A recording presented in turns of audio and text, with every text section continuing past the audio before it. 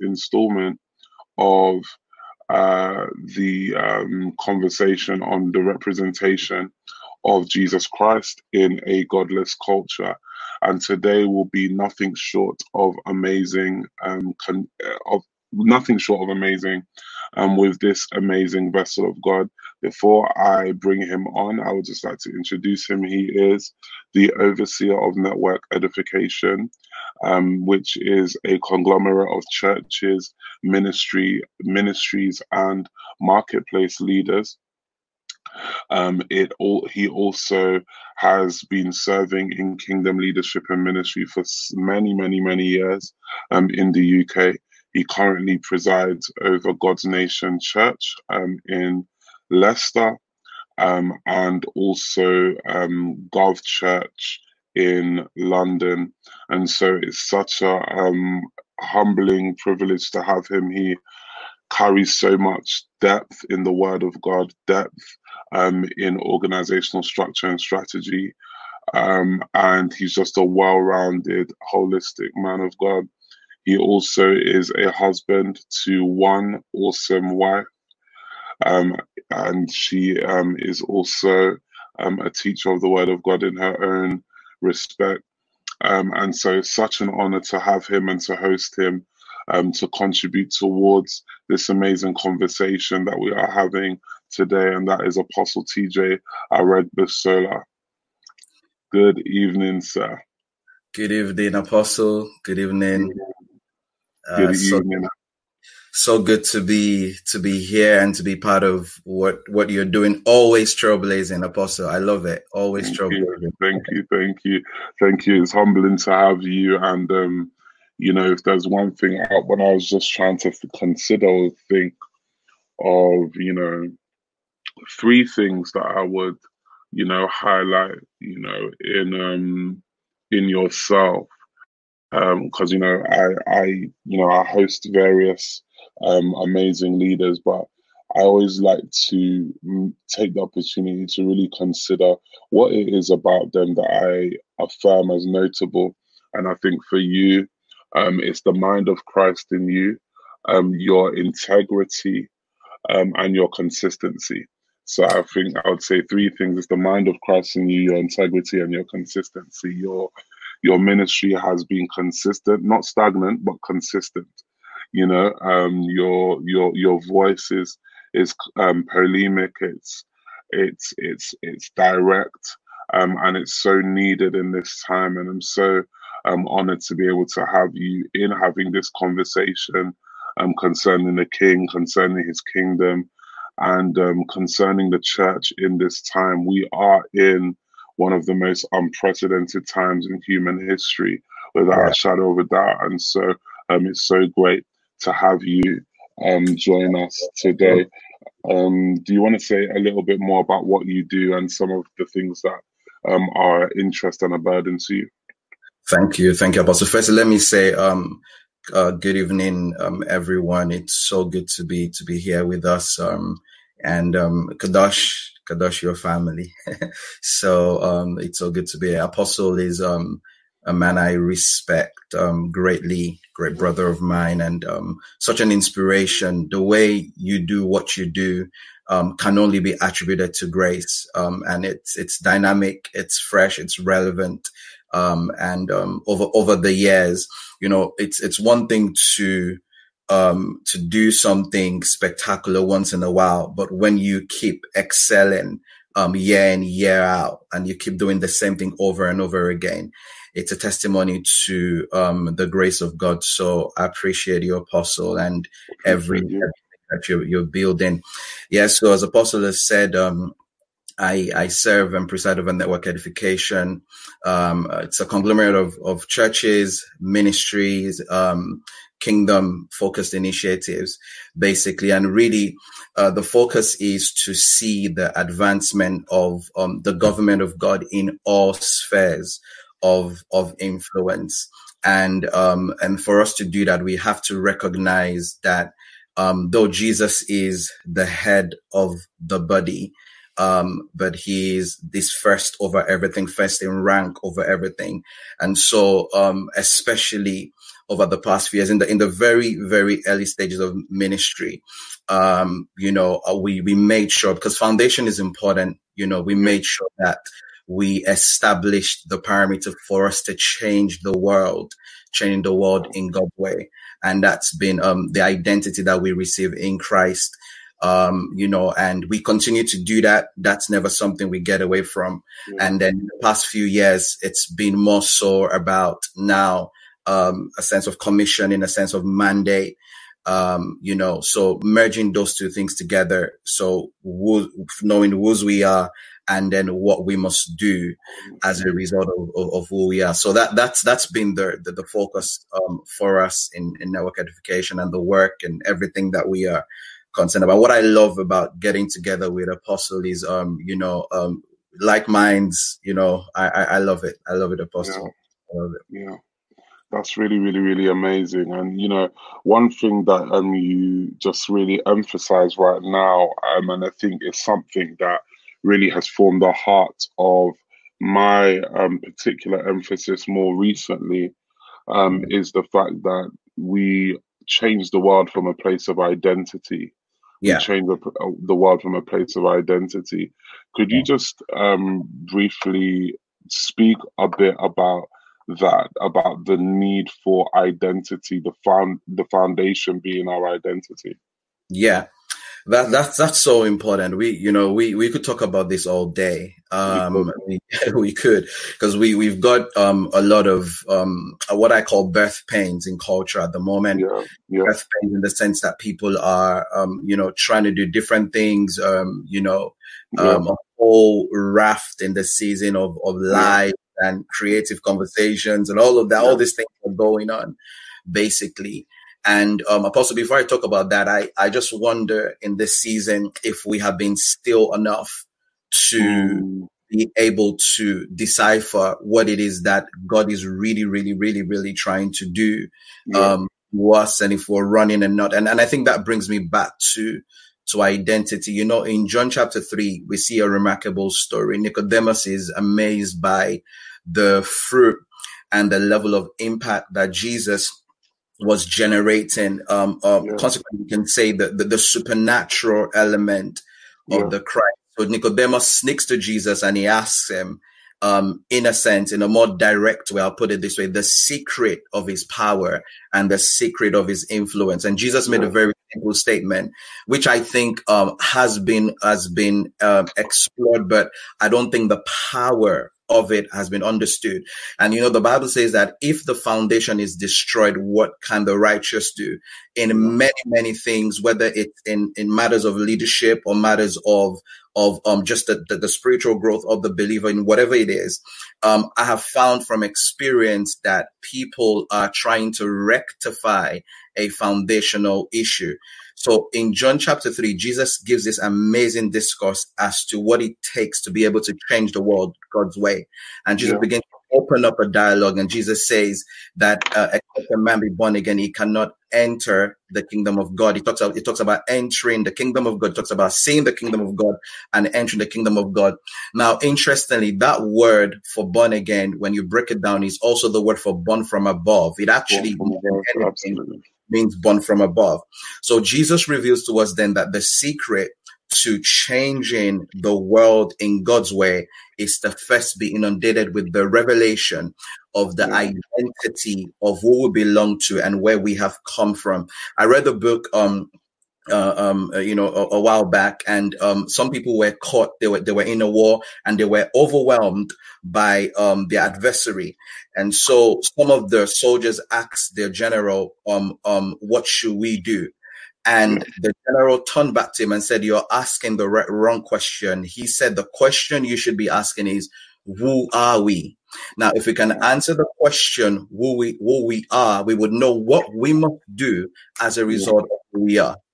Okay. And so the issue of identity is so profound. When we go back to that very, because born again today is it's a title. Are you born again? I would never go to your apostle and say, are you born? That's not that doesn't make sense. Does that make sense? That if I say to you, are you born again? even though we understand via church language what that means, I think sometimes wrong language has aided wrong concepts and all of that.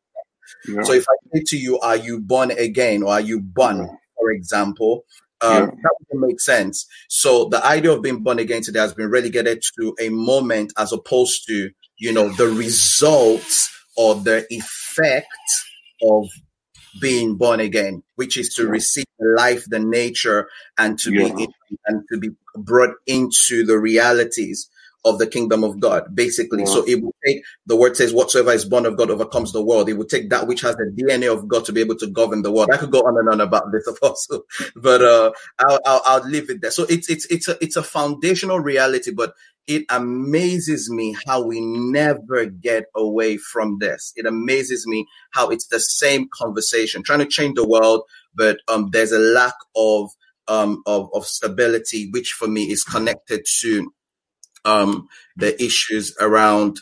Sorry, I'm just repositioning. Which the issues around identity.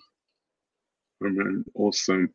And I think last week one of the things that I emphasized is that the what we call God's original charge to mankind being to be fruitful, to multiply, to replenish the earth, to subdue it, and to have dominion.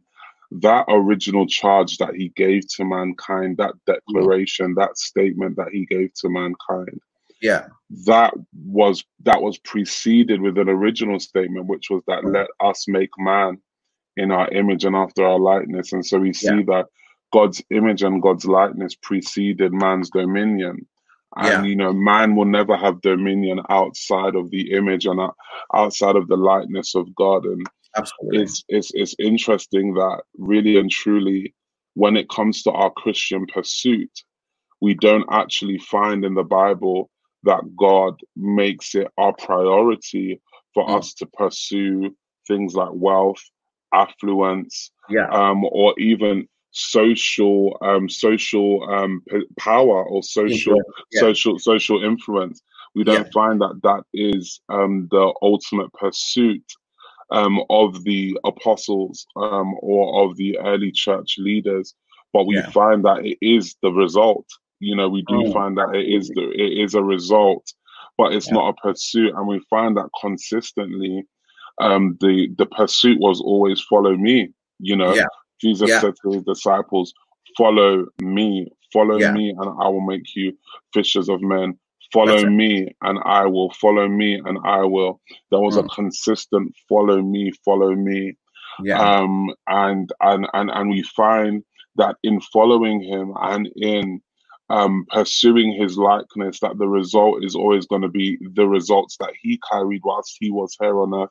And as he continues to reign in heaven, there's a call to pursue his image, and there's a call to pursue him. So much so that even the demons, the Bible tell us, the only thing that the demons blind us from is beholding the glory in the face of Christ that is discovered in the beauty of the gospel.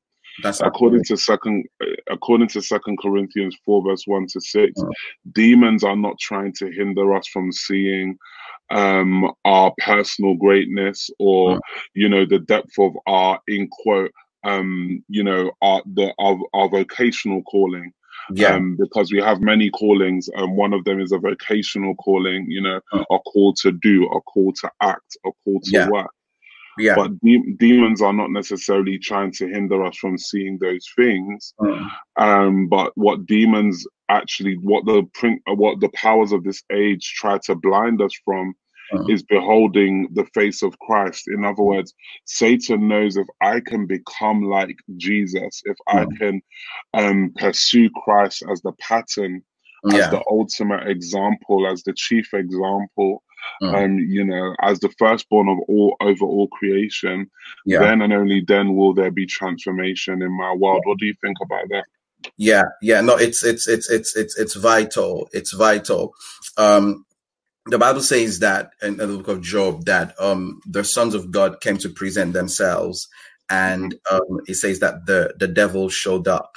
He wants to show up in that mist. He wants to show up in that context. That's because Satan understands aspect of the workings of the kingdom of God.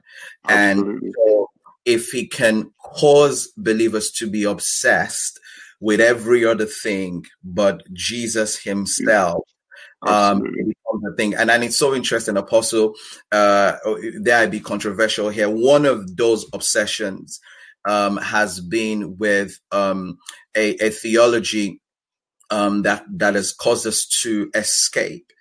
And by that, what I mean by that is even a theology of just wanting to go to heaven. And I would explain that and balance that out.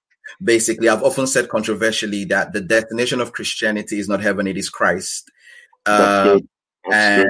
And by that, I mean, whenever I say that, I know sometimes it shakes people, but the reality is that if the destination of Christianity is heaven, we have ourselves a problem. We live our entire life for a place, not a person.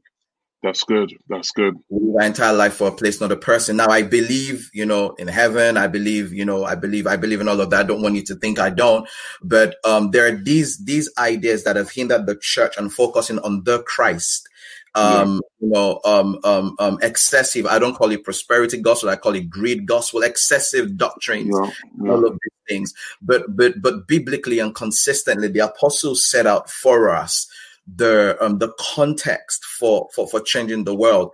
I think I was with Kadosh a while back in one of the invitations that I had, and I was sharing something that for us now has become a system by which we evaluate growth and discipleship and change in our movement, not just a message, but a system. And it's this thing of the 5 stages of sonship, basically. Why is that important? Romans chapter 8 simply talks about the earnest of creation is crying out for the manifestation of the sons of God. The word sons there, that word yos, we pronounce it yos, but my wife tells me it's yos, so I get the benefit of the correction. Because she's from Greece. She's from Greece. So she says it's yos. Basically, whatever light was shining has gone. It's the glory, but I was trying to adjust that. So we see that yos, and that word yos is a word really for mature son, a son that has come of age. And it's amazing that creation is able to prove the systems of the earth, the cosmos, whatever it is, the realities, they're able to prove and to give witness to not the fact that you are gifted, not the fact that you are special, but to just give witness to one thing, which is that you have come into a status of sonship. So in this 5 stages of sonship, we go from being babes in Christ. We go from being babes in Christ. We are infants. That word. We go from, what's the word now? We go from nepios to pedon, okay, which is which has been an infant in Christ, and then we move to teknon, which is being spiritual teenagers. Then we go to neaniskos, which has been young men in the spirit. Then we go to eos. So you see, this process in the kingdom is necessary. What I've found out is what we intend to do, especially with our generation, is powerful. I see a lot of people rising influencers and all of this stuff, and I ever wonder if there is a real systematic way by which we produce consistently those that change the world. Romans chapter 8 gives us our objective and our mandate. He says, to whom he did foreknow, he did predestinate to be conformed to the image of his son. So Christ's conformity is the goal, and every other thing literally just comes out of being conformed to Christ. So we need to have this, Apostle, in my view, not just as a message, but as a system.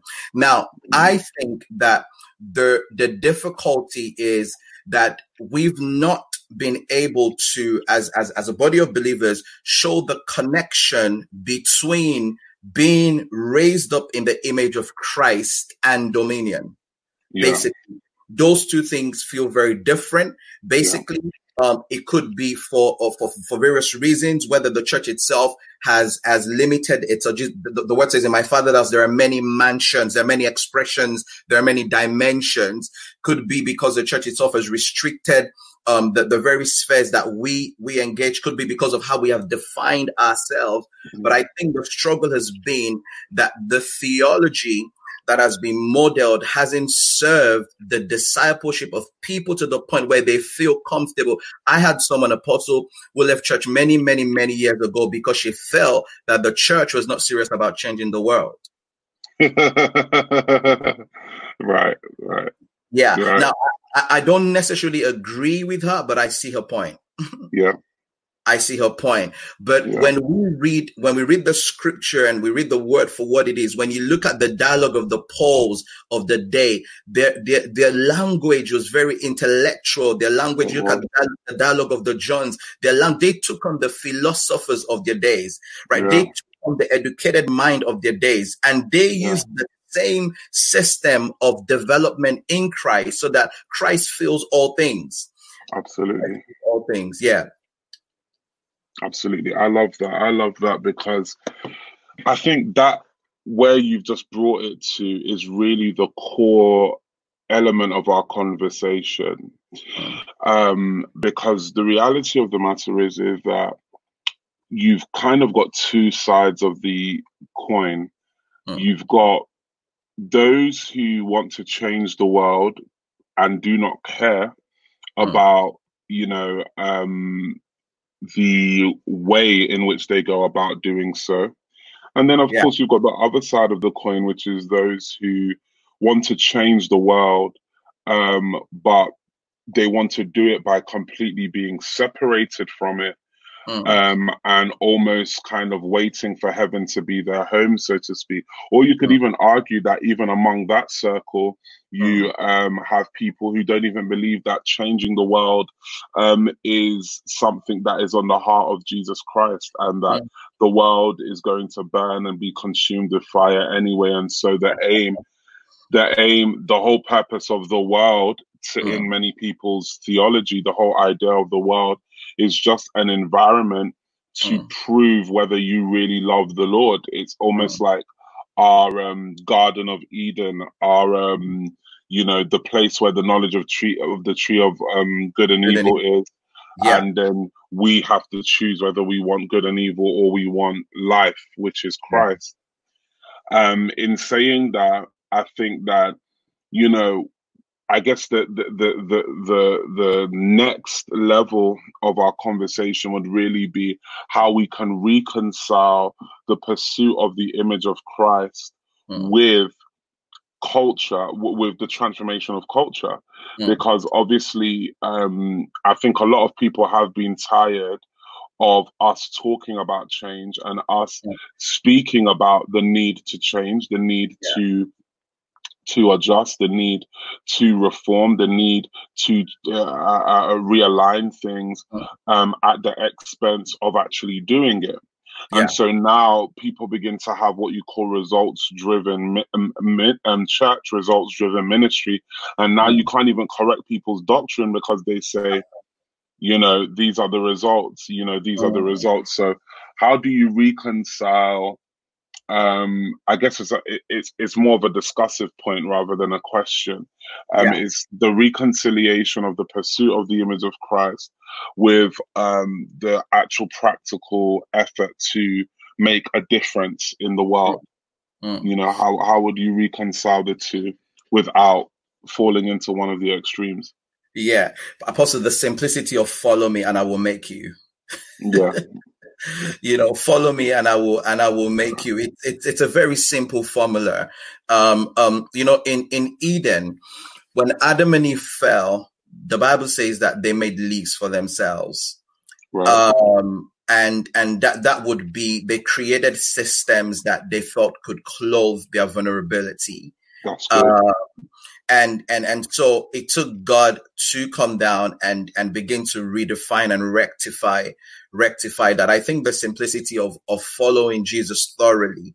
But what does that look like? That looks like the basic things going from devotion, but also I want to touch on this element. I feel that the body of Christ can be very much hampered by the quality of its leadership.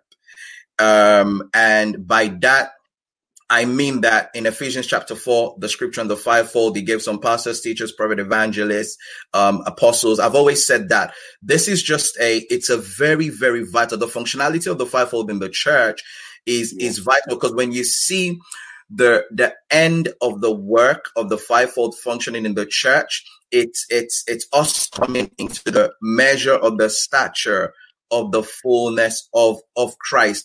So what I feel is that if we have a balanced expression of leadership, apostles take their place, prophets take their place, pastors take their place, teachers take their place, evangelists take their place. There's a system for that holistic development of the believer. Okay, so for example, you might find cases where, and we know that over the past few years, there has been a resurgence in the apostolic, and that would consequently lead to the church becoming more missional in the way that we do what we do in that sense, so I feel that when these systems are literally in full motion, when they're operative and we learn to receive them, God hasn't called us to something that he hasn't given us more than enough supply for. Basically, the simplicity of just following the blueprint that Jesus has laid down for us would always give us the results that we need. But I would say that we have to tear down mindsets. We have to tear down ideas. We have to possibly tear down structures that are not conducive for what God wants to do in that sense. So there's a lot, but I feel personally that if we really follow the blueprint, God never sends us on assignment. God never sends us out without giving us the specifications of this is how you build.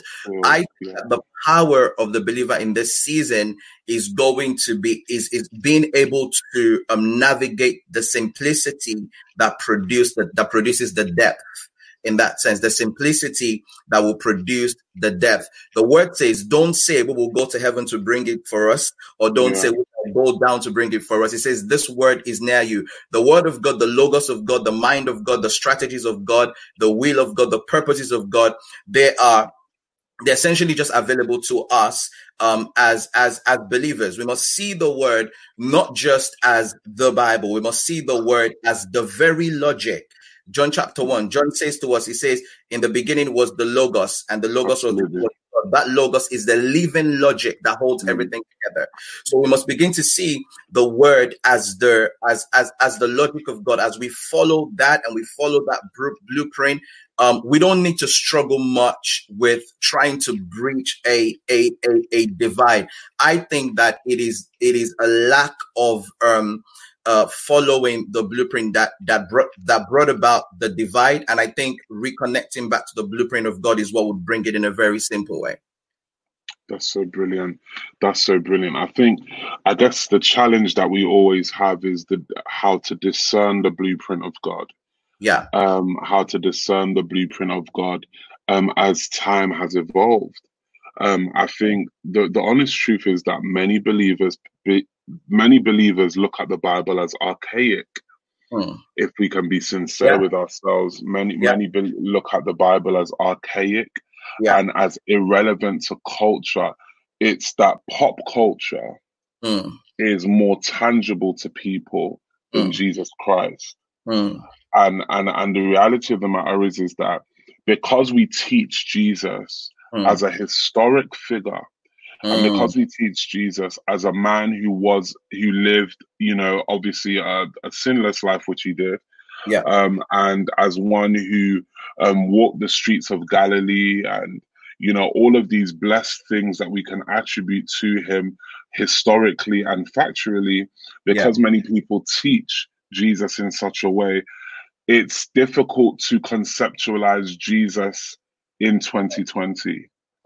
Jesus and his image in the midst of this contemporary modern society. If we can, be historic, if we can kind of put on the lenses of historic scrutiny, we do find that Jesus actually lived in a patriarchal society. In a society that women were not known as those in leadership and things of that nature. Also, Jesus also grew in a society that did not have very strong international relations. There was still a lot of it was the period or the season or the era of empires. Absolutely. So because of that, Jesus I think what many people battle with, and especially those who are socially, politically, and economically aware, the biggest challenge that people battle with is the reality of Christ in such an era, in such a day, the reality of Jesus Christ in such a period of time. How on earth is he relevant, tangible, and effective in our modern day society? Why is his image such an important thing for us to pursue?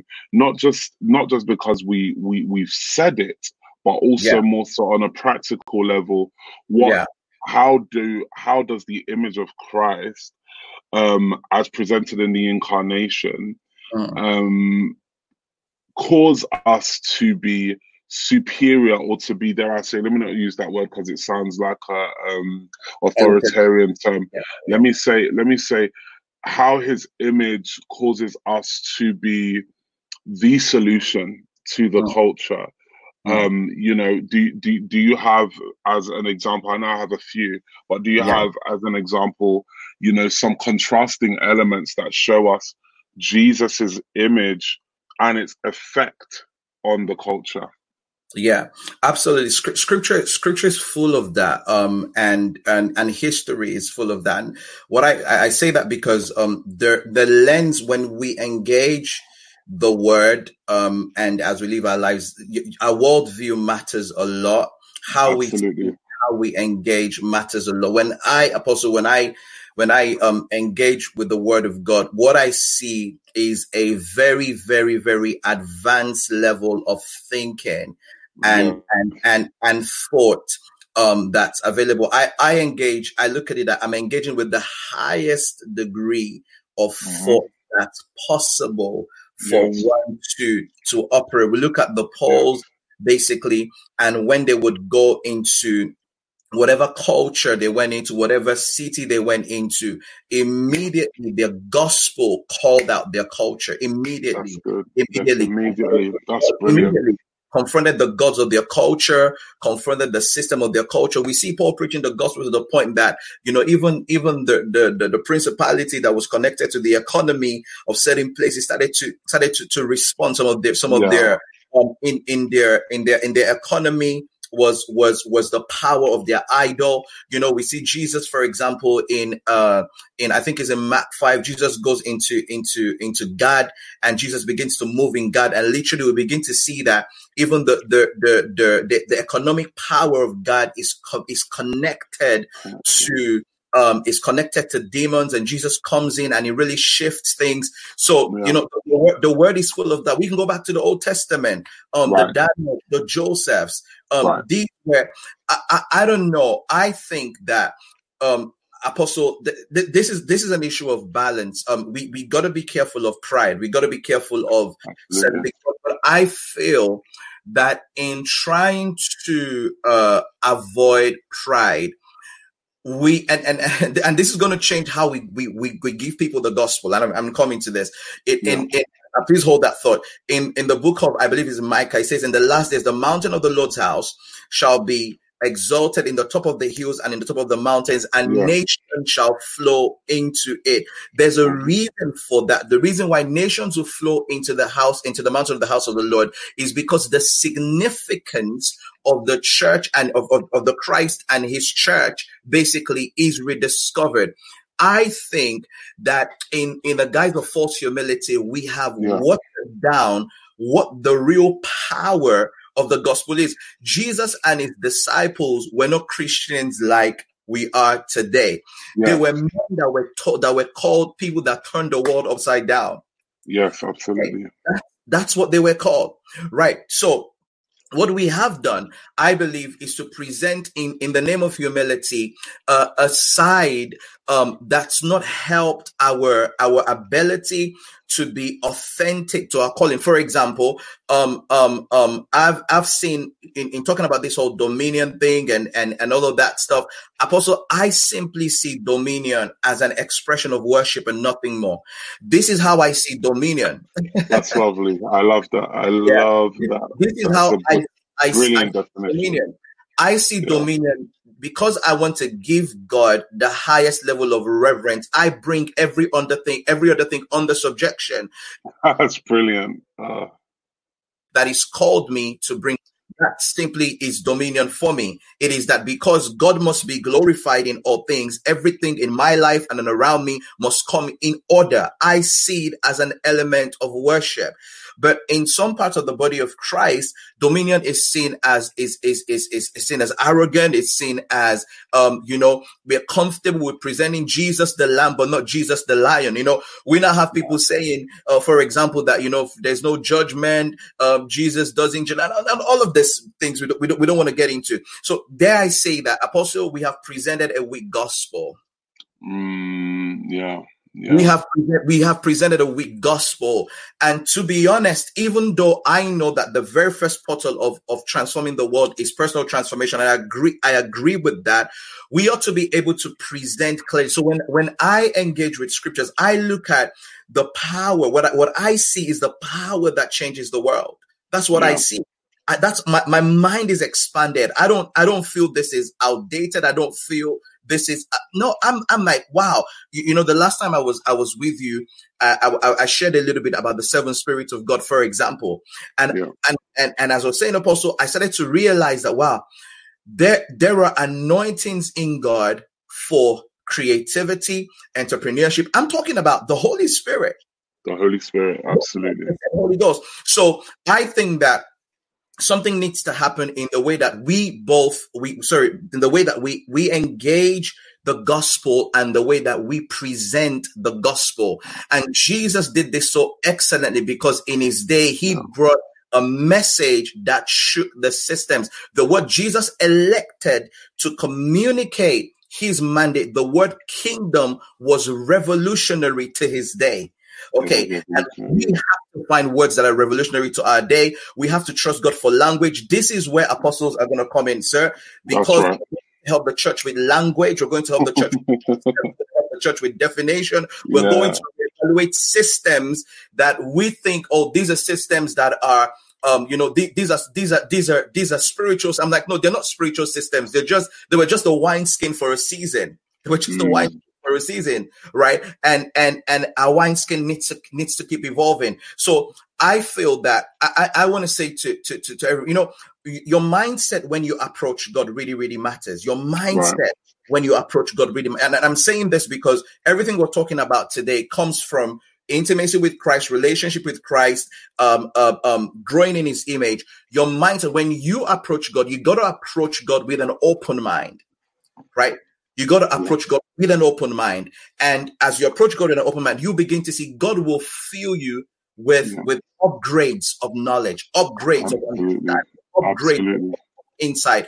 And when you get that personally as a believer, you are able to now model that you're able to build that into systems. You're able to model that as a lifestyle, and you're able to speak. So I just think our worldview needs to go under a real reconstruction, and we need to approach God with an open heart, and we begin to see so that there is much room. The gospel, Apostle, the gospel is so needed. The gospel of the kingdom is so needed, and what the gospel of the kingdom can do. And people are hungry for that. I've found that when I have really taken my time to explain to people what it is, the philosophy of God and the mentality of God, they I'm not saying they get born again immediately or whatever, but there's a different kind of response. A different kind of response. Yeah. Hopefully I answered the question, Apostle. Yeah. No, absolutely. It's an amazing full scriptural and thorough view. I think one of my greatest burdens right now, especially in bringing up this conversation, and because Occupy the Land is Kadosh Kingdom Movement and Kadosh Kingdom Embassy of London's theme for our entire year. Our church calendar year from the 1st of May to the 30th of April. That's when our church calendar year operates. And this focus, this apostolic decree, so to speak, is our focus for the year. And so I felt during this quarantine period, I felt that though we're having services on Sunday or gatherings on Sunday digitally, I thought I needed to add another segment that is specifically tailored towards unpacking the themes of our year, unpacking the real focuses for our year. And our Holy Nation Summit, which by the grace of God, providing that government guidelines are able to be maintained, we should be able to host it still in the next few months.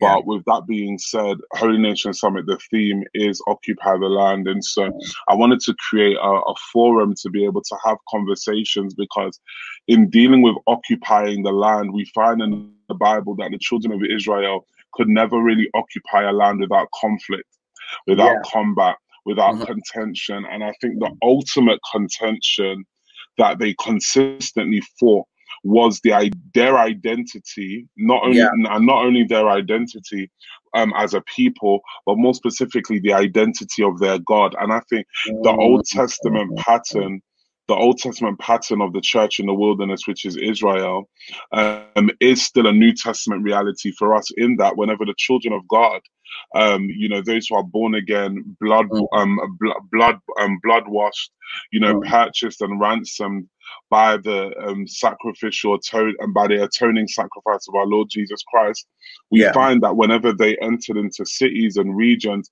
the ultimate thing that came up under attack was two things: their identity, their own identity, and the identity of their God, which is Jesus Christ. And so, I think now the war is still the same. And except the difference that I find is that there is a coinciding fight now.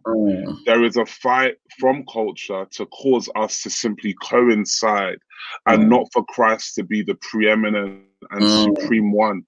There's a fight to ensure that Jesus is among the gods, but Jesus is not over the gods. The idea that Jesus is just another deity, and the idea that the faith that we have is just an option. It's not the way, but it's a way, right? And so if the world was to quote our Bible, they will not say Jesus Christ is the way, the truth, and the life. What actually they'd say is Jesus Christ is a way, a truth, and a life. That's what they would say. They would say that he is a way, a truth, and a life, and that there are many kind of roads to engage with the invisible and to engage with eternity. And so there's really a fight to demonstrate the Lord Jesus as relevant.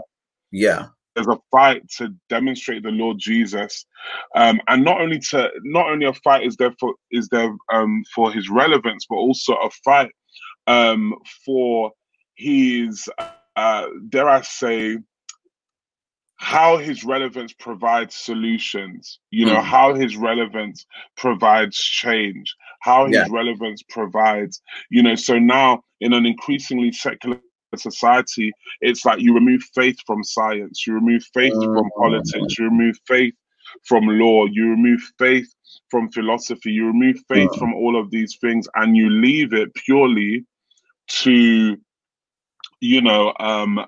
people's views and interpretations. Yeah. And so there is a real big fight that we are in, and I don't believe that many believers are really conscious of that fight. Mm. We've made Christianity more tribal than we Yeah. have it being a kingdom versus another kingdom. Yeah. Being It's with it. Yeah. right. So it's more tribal, meaning everything is okay as long as I have the free right to Mm. worship my God personally. But we Mm. have a missional assignment. Yeah. We have a call to conversion. We have a call to draw many into conversion. And so Yeah. there's a lot. I mean, many people even find evagelism awkward now. I mean, back in the day, street evangelism was quite a respectable thing Yeah. to do.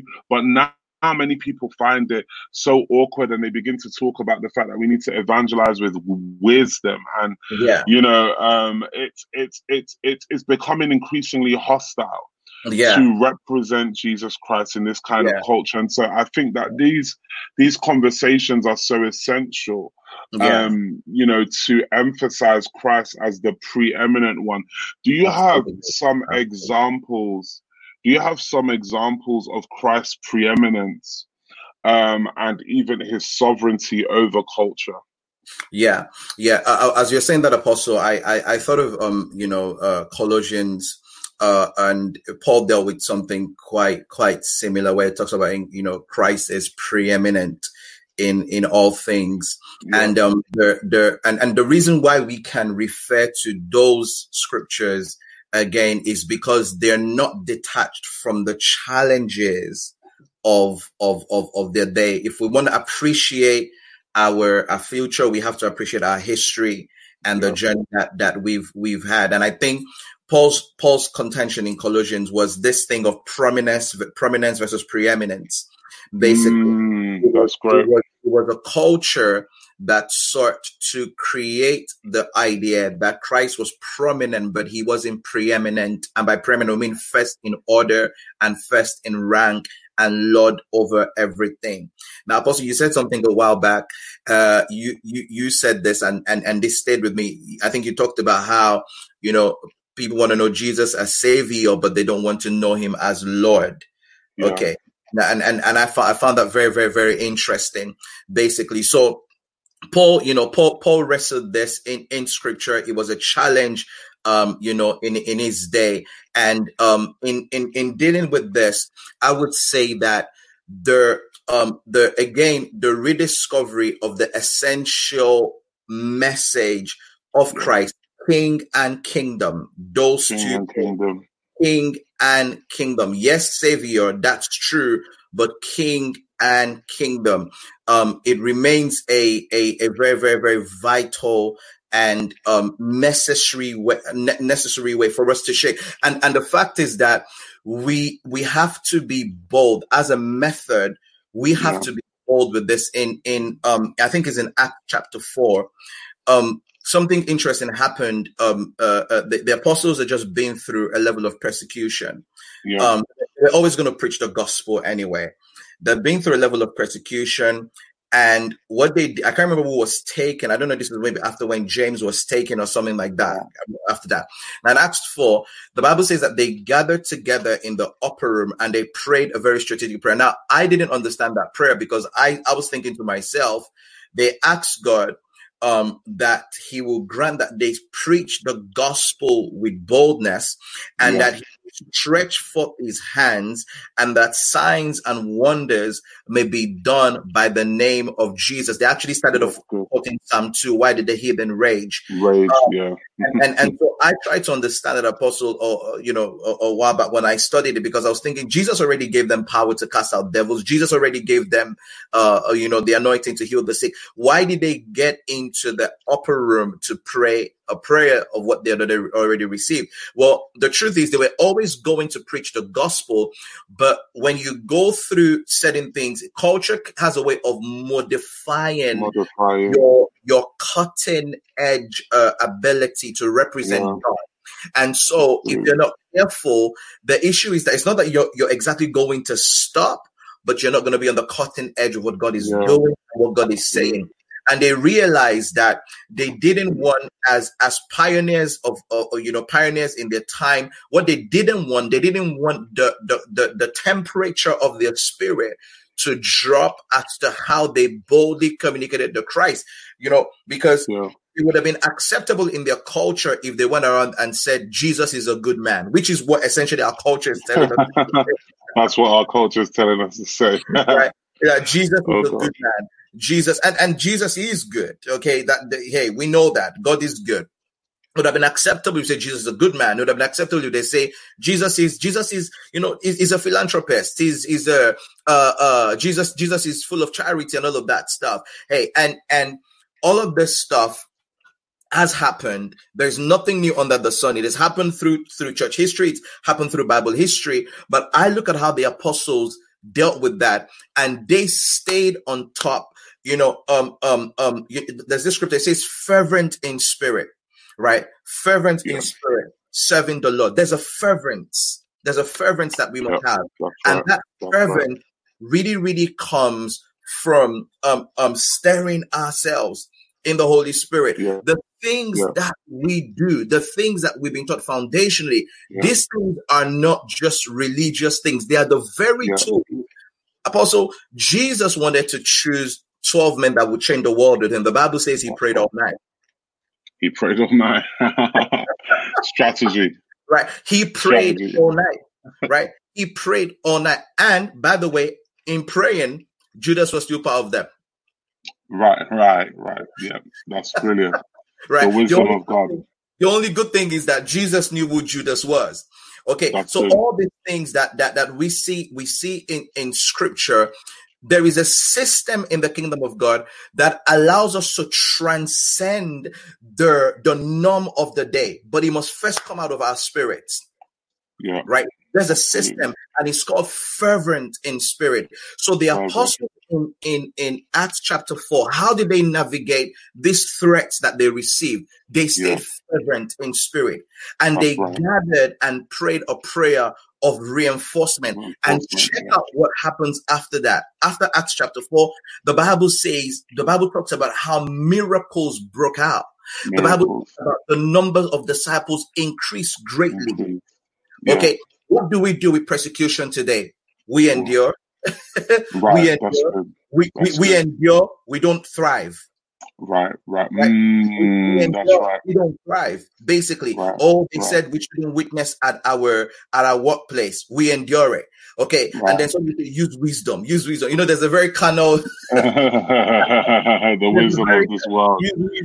Use wisdom. Okay, we endure, but we don't thrive through it. Persecution is meant to be the fuel. Tests are meant to be the fuel. Hey, this period of COVID is a testing time. This is not the time. I know that for a lot of churches, they've had to suddenly step up their social media activity, and there's nothing wrong with that. But honestly, if at the end of COVID we measure, Apostle, in our churches, and we've rest, that means we were never following correctly. So there's got to be a fervence that we carry in our spirit. Okay, and that word fervence, it's the same word that describes reaching boiling point. That's brilliant. I love that. It means to glow in your spirit to reach glow up. Point. Yes. Right? Till you reach boiling point. In other words, you can be lukewarm. Right. You can be lukewarm. If you're lukewarm in your spirit, you'll be lukewarm in your thinking. Right. That's brilliant. If you're lukewarm in your spirit, you'll be lukewarm in strategy. You will take anything. Brilliant. Anything goes. They would insult your Lord and your Savior, and you're just going to keep quiet. You're not going to do anything about it. Basically, I say, Apostle, I'm like, how do we watch movies in this day and age where people use Jesus and a swear word side by side? That could never happen in Islam. Yeah, that's right. That could never happen in Islam. People use Jesus, they use holy and a swear word side by side. Why haven't we changed it? Why haven't we confronted it? It's a lukewarmness. It's a lukewarmness, It's a lukewarmness. something that moves God no longer moves you. Right. That's right. It's a lukewarmness, basically. But apparently it's because we're now smarter. We're smart, we're smart, and no, it's not smartness. It's not smartness. I love it. The Christian must be confrontational. Jesus is lion and his lamb. There are four faces, Book of Revelation: the lion, the lamb, the ox, the man. Yeah. There is a multi-dimensional expression of God. So Apostle, what I would say to what you said is that the burdens of God, the passions of God are constantly delivered to those that seek God fervently. And it will take that level of fervence to be able to overcome the suggestions and the manipulation of the adversary. I lived in Africa for a while, and we lived with the consciousness of contention. Apostle, I would wake up, and on the street, I would see someone has offered something to some God. This is not Nollywood, I tell you. Yeah. Mm-hmm. Literally, I would see someone has offered yam and oil and all of that. So if I never wanted to pray before, I'm so finished. I prayed. I prayed because we live with the consciousness of contention. I mean, don't get me wrong, there are a lot of things that could be better in Africa, but there's a consciousness. Now, when we come to the Western culture, the problem is the brand, the identity, all of that stuff really, really blinds us from what it is that we are contending with. In Gathering in Mark chapter 5, they clearly hosted about 3,000 to 6,000 demons in their culture, and they were comfortable with it. Yeah. We need to be fervent to be able to deal with the issues that we face. That's brilliant. I love that. And you're just really describing really my heart. There is a lack of a sensitivity to the depth of the comatose state that culture tries to throw us into. And hence why I don't believe in this hour that you can say that you are a proclaimer of the kingdom of God and you are not aggressive in addressing what the culture is trying to do to us, what the culture is trying to do in us, what the culture is trying to do in our minds, in our hearts, in our spirits. There is a need for us to be open, direct, and consistent in condemning what culture is trying to do. Of course, we're here to save the world, but we are not here simply to embrace that culture.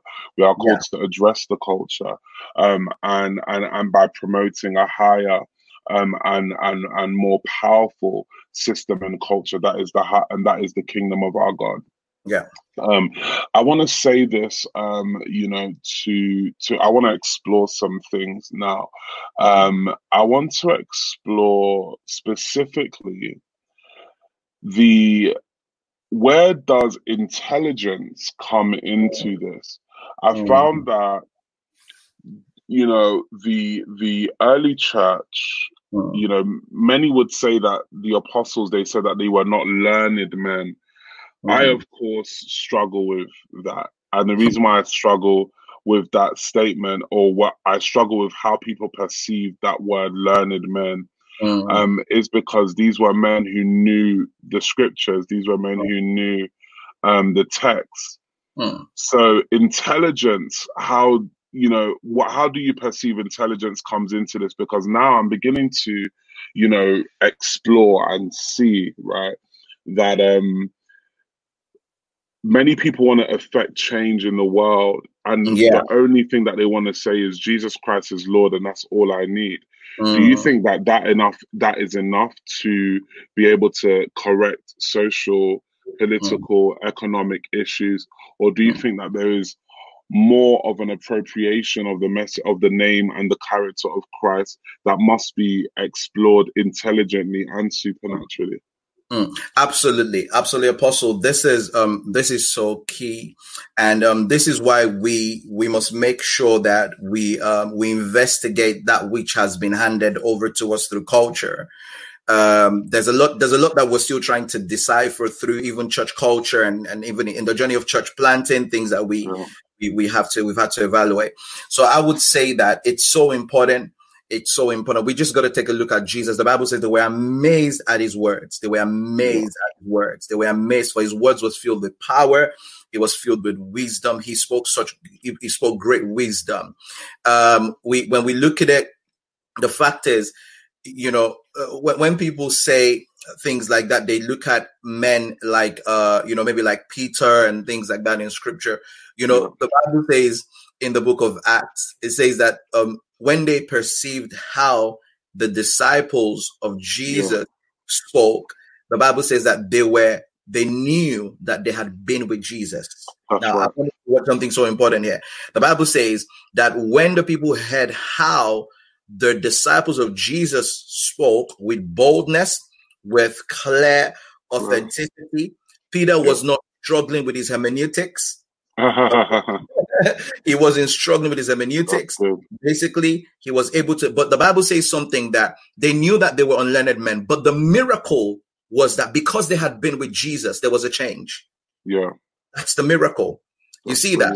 The miracle is, even though they were unlearned men, but because they had been with Jesus, they had experienced a transformation in the way that they thought and the way that they reasoned and the way that they spoke. The role of intelligence is priceless. It is priceless, even in this day and age, basically, because there are a lot of things. Paul said something. He says, we speak wisdom amongst the mature. He didn't say wisdom is cancelled. and hey, by the way, wisdom there is not wise sayings. This is not to insult your intelligence, but just to be clear, it's not wise sayings. When he says wisdom, the word that he uses is the word Sophia. It's insight into reality. That's right. Okay. Insight into reality. And then we can make that distinction. There is the Sophia of God and there's the Sophia of men. Okay, make that distinction, but we speak wisdom. So you gotta demonstrate intelligence. This is so key, right? How are we going to deal with the pharaohs? How are we going to deal with the Ahasuerus? How are we going to deal with the Nebuchadnezzars? Okay, right? There's got to be a level of wisdom. You look at the life of Daniel. Okay, and Apostle, you said something so powerful. These things are patterns for us, basically. Patterns for us, Daniel needed to be able to have dreams, but he needed to be able to speak the language of the people who communicate the dreams. Yeah, absolutely. Okay. So the vital nature of it. Now, there's a reason why Paul writes most of the New Testament. Yes. Because he was learned. Right. Yeah. Right. Because he was God gave him revelation, but he had to be. So at the end of the day, we cannot live in a time and in a generation. And what I want to say is this: it's so key that hopefully this doesn't sound, I'm not misunderstood here. Whilst everybody's salvation is important, every believer, everyone's salvation is important for everyone to be saved, basically, but there's some strongholds that we need to take in high places, basically, of rulers, of leaders, of nations. Okay, the Bible says Paul was preaching and to a very important man, and I think it was by Jesus that withstood him. Withstood him. Okay, if we're gonna be able to engage the real the real stakeholders, the real captains of industries and all of that stuff, where a lot of decisions are made. We can sit here praying, but at the end of the day, in Downing Street, decisions are made. Sorry, in Parliament, decisions are made that affect our lives. Right, that's right. Right. The prayers we're praying today, if we had someone on the inside, you'd have needed to pray. Right. So as a result of that, it's academia, intelligence, all of these things, education, whatever you want to call it, is a very, very, very valid channel by which God does what he wants to do. The Holy Spirit doesn't come into your life and you don't end up being a supermind. Right. I love that. Yeah, I love the that. Holy Ghost doesn't come into your life, and he does one of the dangers of a sinful life is a depraved mind. That is right. That is right. It's in the scripture. It's a depraved mind. The Holy Ghost doesn't come into your mind, and he doesn't, and we looked at this already. I don't want to repeat it, but Bezalel, God gave Oholiab, Bezalel. He gave them the spirit of wisdom, the spirit of understanding. Okay, they could design, they could understand. I think the last time I was with the apostle, I was telling you that there's a word there in Genesis, I think 31:32, and is that word episteme. This is in the what's it called, in the Greek Septuagint. Yeah. And that word episteme, and it's the same word that you get the word university from, and the word epistemology, which is the study of knowledge.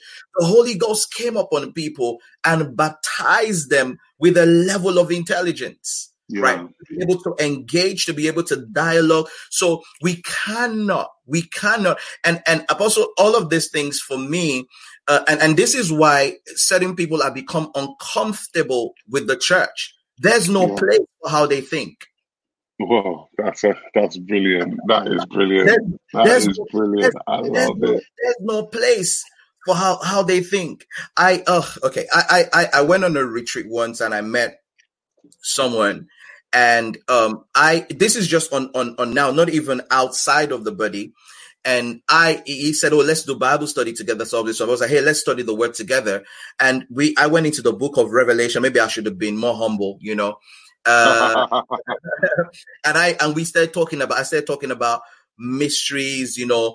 Jesus, his eyes are with fire, and it means he's burning with passion for us, and all of that stuff. And the person just said, "Praise the Lord." And the Bible, you can add or subtract to the scriptures. And I sat there thinking, wow. I mean, I'm a believer. I'm struggling with that. Does that make sense? And so I'm a believer. I'm struggling with that. But imagine if we were to have more people of status. Now, everybody is important, but I'm saying, you know, the way I'm saying it, I want you to have more people of status, and our thinking is not enhanced. Yeah. Right. The Bible says, Apostle, that the wisdom that God gave Solomon, that the breadth of his mind was that like that of the seashore. Brilliant. Yes, absolutely. Right. Sagacity of mind. God expanded his mind. So intelligence is so crucial. It's so vital. Jesus was smart. A sound mind is not just a mind that, that can defend fornication and pornography. It's a mind that can strategize from heaven's perspective. This is what I'm saying.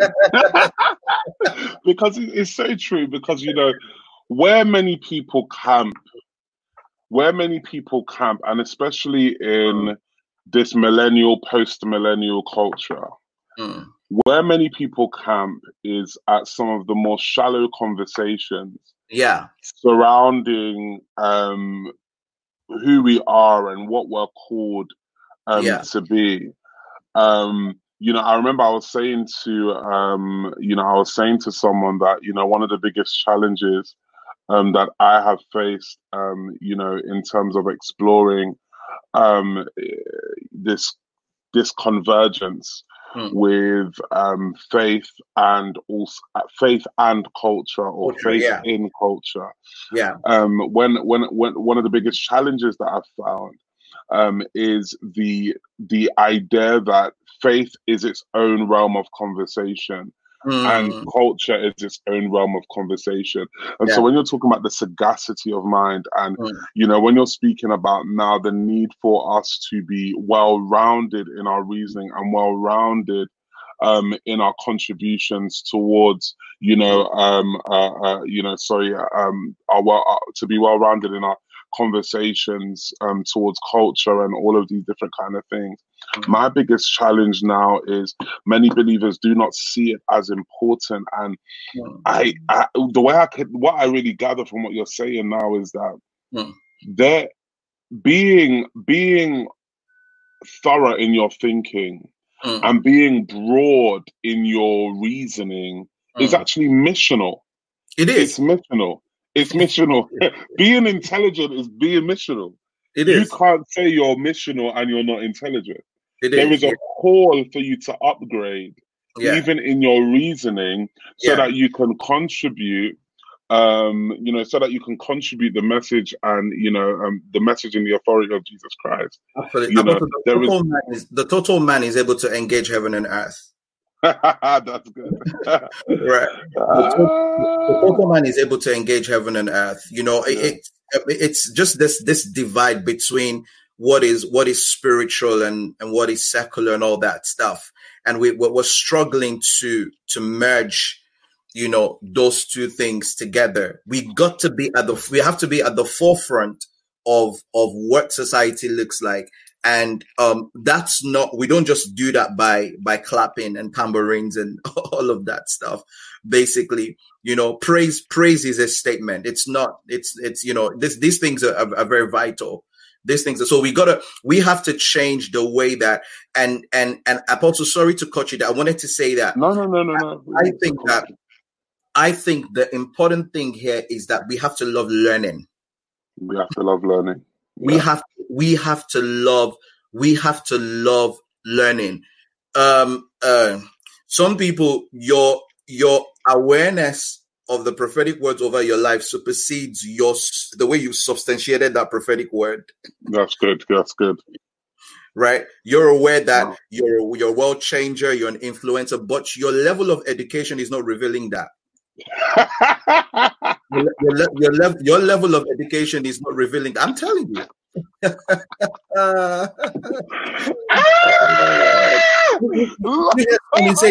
He says, I'm a prophet to the nations. I'm like, what is the geography of geography? Where are you going? Yeah. Where are you going?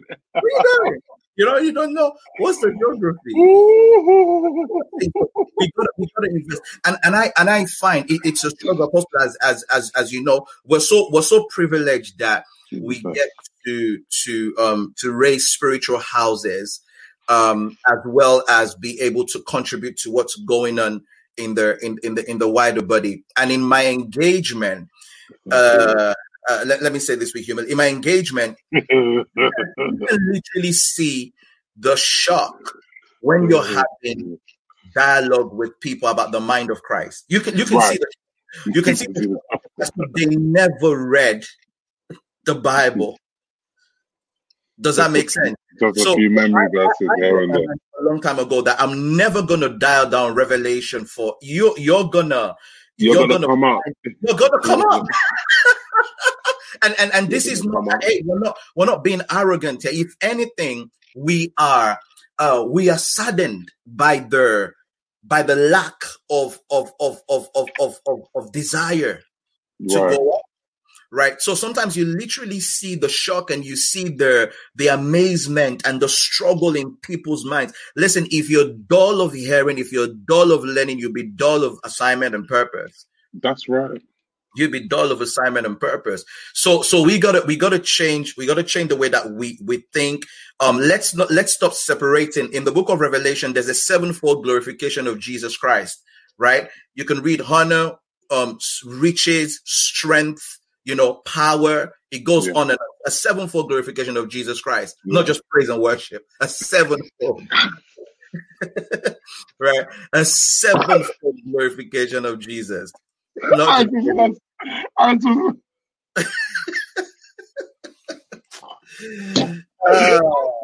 lost all the strength in my legs and my abdomen. Everything just left me. You just said there's a sevenfold.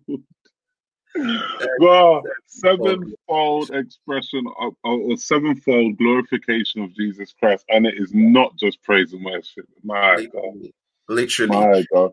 So I say to the students, you know, I get to pass some students, and I'm like, listen, praise the Lord looks like, hello, here is the mystery of my work. That's what praise the Lord looks like, basically. It looks like go on, sir. There's a call to pursue the excellency of the knowledge of Jesus Christ, and I think that is really how we get to the place of representation. Is we have to pursue the excellency of the knowledge of Jesus Christ in the face of a godless society. And that is honestly just the reality, you know, as you've been mentioning here now. The honest and sincere reality is that there is so much of God that there is to know. And as we know him, we realize it's a bit like Isaiah, you know, where he sees the Lord high and lifted up. The train of his robe fills the temple. He Yeah. says, woe is me, for I am a man of unclean lips. In other words, whenever you exalt Jesus and you really connect with the potency of who he is, the excellency of his knowledge, it's going to trump everything else you've valued. It's going to trump everything else you've exalted. It's going to make everything else come second, not even second. It's going to put everything else out of place. You're going to see all things as guile, and all things as filth in the face of how beautiful and how glorious he is. And I think that's the truth. You can't really say you know God and you love God at the same time as you value and you see the world as an aim. You see culture as an aim. You see the God that we serve created wealth. The God that we serve created society. The God that we serve created sex. The God that we serve created entertainment. The God that we serve created family structures. The God that we serve initiated all things were created by him, and all things. This is the thing that blesses me. All things were created for him. At Colossians 1 verse 15 to 18 is like a life scripture for me, in that the reality is that I am comfortable as a believer with the truth of the fact that God wants everything. That Jesus wants everything to express his image and express his likeness. And so dealing with the representation of Christ in a godless culture is so important. And more so, understanding that we can't represent him until we pursue the knowledge of him. I want you to help expand upon the different types of knowledge that there are in God. The different types of knowledge also is so profound. You know, when we go to 2 Peter chapter 1, it goes, and I love the scriptures. You know, it says grace and peace be multiplied to you through the knowledge of God. The essence of knowledge is vital. Then you now go, it says, according as his divine power has given to us everything that pertains unto life and godliness through the knowledge of him who has called us to glory and to virtue, not to failure. Glory and to excellence. Virtue meaning excellence. It says divine power is given to us everything that pertains unto life and godliness through the knowledge. Now, when we break, and it goes on to talk about how he has made us partakers of the divine nature. Same scripture. When we break down that word partakers of the divine nature, this is the actual proper rendition. He has made us associates of the God kind. That's really brilliant. The thing there. It lets us know that our ability to function in this realm is through the knowledge of him who has called glory and virtue. Now, Apostle, there are, I discovered in learning that there are about maybe 3-4 words, many 4 words that connote knowledge in scriptures as it's written. The first one is that word gnosis. Basically, it's the word you get diagnosis from. Okay, and it's a word. You can talk about scientific knowledge. You can talk about ethnic knowledge. You can talk about knowledge in a realm of the natural. So there is that word gnosis. Now, interestingly, in Ephesians 3, Paul says, "And to know the love of Christ, which passes knowledge." You see, how do I know what passes knowledge? What is know? What is knowledge? The word knowledge there is the word gnosis. It's saying the love of Christ is beyond scientific knowledge, beyond natural reason. And to know the love. So that's that word gnosis. Then there is another word that's used, is this word eido. Okay, is this word eido, and this word eido is mostly used in discussions of perception. Discussions of perception. So, for example, you may be hungry right now, and we're saying things here. You're watching the live stream. You're thinking, "I'm hungry. I want to go grab something, but I don't want to miss something." And then in your being hungry, you're absent-minded. But then you hear something, but then suddenly what you heard, you recollect and you have an awakening and you're like, wow, that's what it means. Or someone is talking to you and describing something to you. You're listening to them, but you're not really listening to them. But But then in the process of talking to them, suddenly you're like, I see what you're saying. Eido is perception. Okay. Yeah, and that's another word for knowledge in scriptures. Okay. There is another word, is this word ginosko. And basically, it's this word ginosko.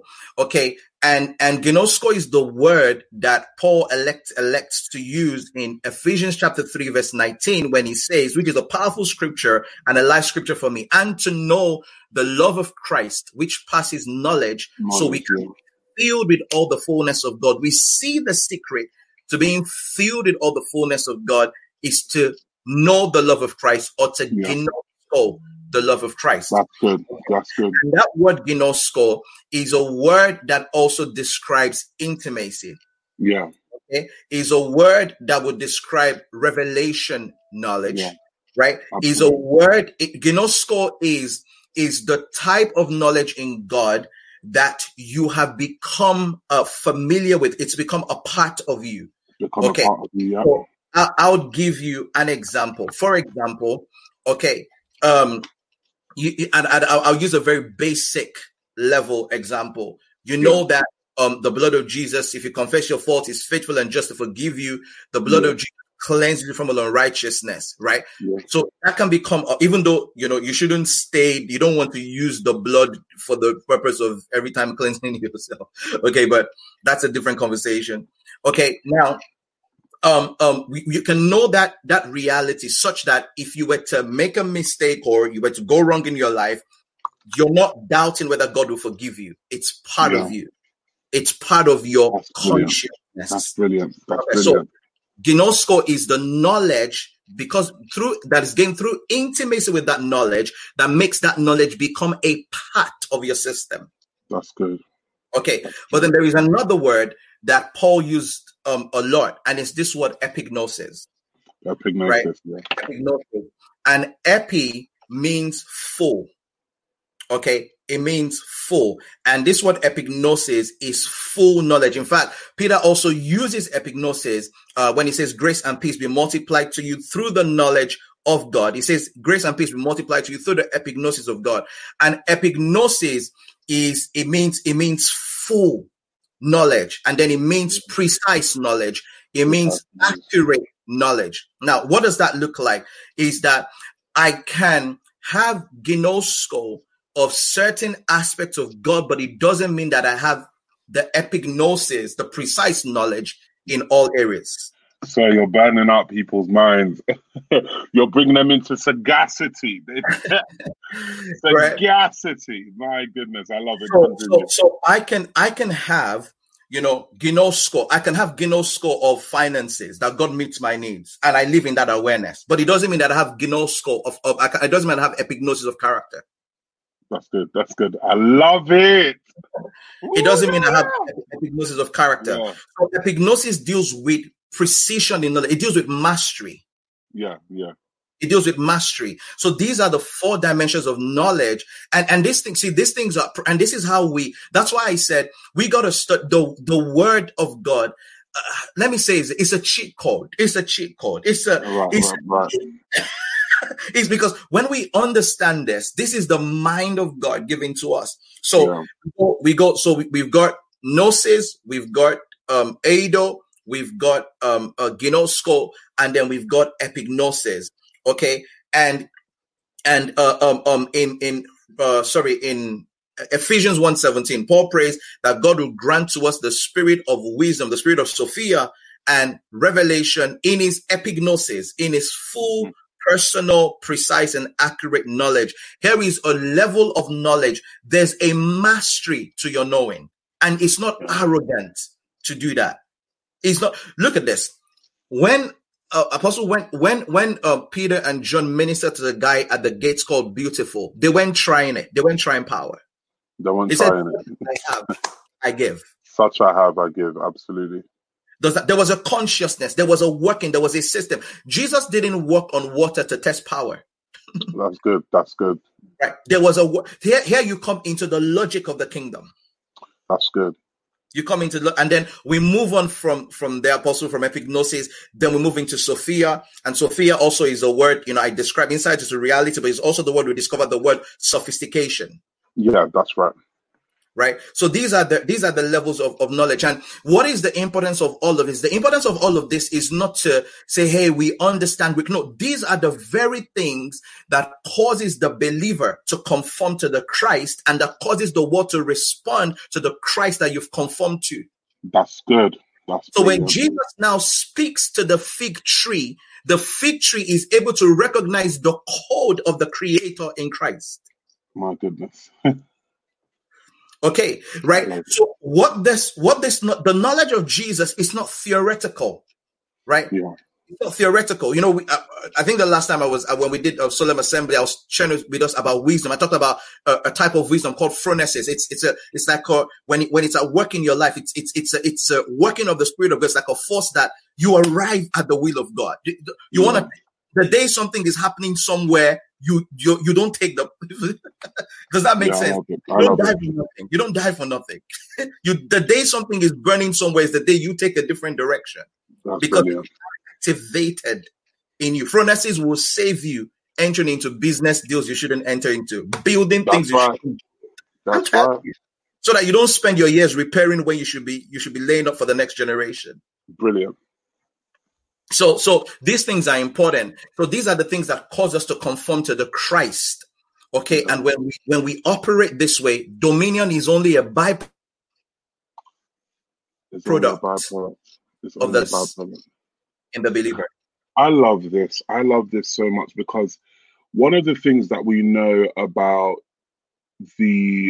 what education is called to give us. Education, the idea of education is to pursue mental, social, cultural enlightenment. Yeah.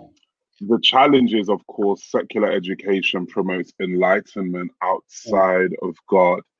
And this is where, of course, you've got, men of renown and women of renown in culture who have acquired mass amounts of wealth. I mean, the fact that there's only a few families in this world who hold most of the wealth of the world, as in it's not even spread evenly across everyone. It's that most wealth is owned by, a set group of individuals. And these individuals, of course, ascribe to be enlightened thinkers, enlightened people who are filled with a certain kind of knowledge.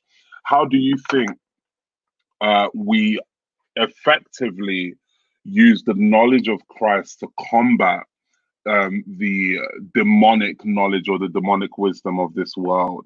I think that's the biggest challenge right now. It's when we think about, when people say, being so heavenly minded and no earthly good. And so it now kind of puts Jesus or the teachings of Christ in this kind of sacred, set apart box. Yeah. And then when it comes now to the culture, that's seen as more tangible, more relevant, more logical. Even the idea of logic, it's almost like faith is not logic. Even though you're saying now that faith is logical and that it's the logos. The word logos literally is the word in which we get, in which we get logic from. So to now say that the word is not logic, or to now say that the word is not logical, which is the position that many people are in. It's now the reality of the fact that to be a Christian almost makes us look like we have to be on the dumb side. And that the information that we have to give, right? No, you refuse. But this has been what has governed Christianity for not thousands, but hundreds and hundreds and hundreds of years. Especially since we've seen the Pentecostal or the charismatic renewal, where you've seen, people come forth with the gifts of the Spirit. They say, I don't need knowledge, I just need power. Right? So I don't need information. And what they say is that, for example, if you've heard this statement, preach the gospel, and if necessary, use words. The idea that using words is lower. So the big challenge that I have here, Apostle TJ, is, you know, what you've presented is powerful. It's what I live for, what I stand with, and what I stand upon. But it's how to now use the knowledge of Christ to combat the so seeming superior knowledge that people have in culture. The knowledge of the occult, for example, those who bear occult knowledge, the knowledge of certain sciences, people who are, because that's what philosophy means. You know, philosophy was really a discipline that has been born out of antichrist knowledge, right? It's really, as an academic discipline, it's really a discipline that has been born out of knowledge that it's the idea that man can pursue enlightenment outside. Basically, we can eat of the knowledge of the tree of good and evil, right? And we can be gods in and of ourselves. And so now, to preach the gospel in this context, I don't think a lot of contemporary Christians have touched that. There are a lot of people who are in apologetics and things of that nature that have touched that. But, you know, my heart, and before I even let you answer, my heart is to really contend for the faith that was once delivered unto the saints. My heart is for that Pauline anointing to be restored back to the church. That grace, you know, that apostolic authority that is able to present Christ in power, but also in truth.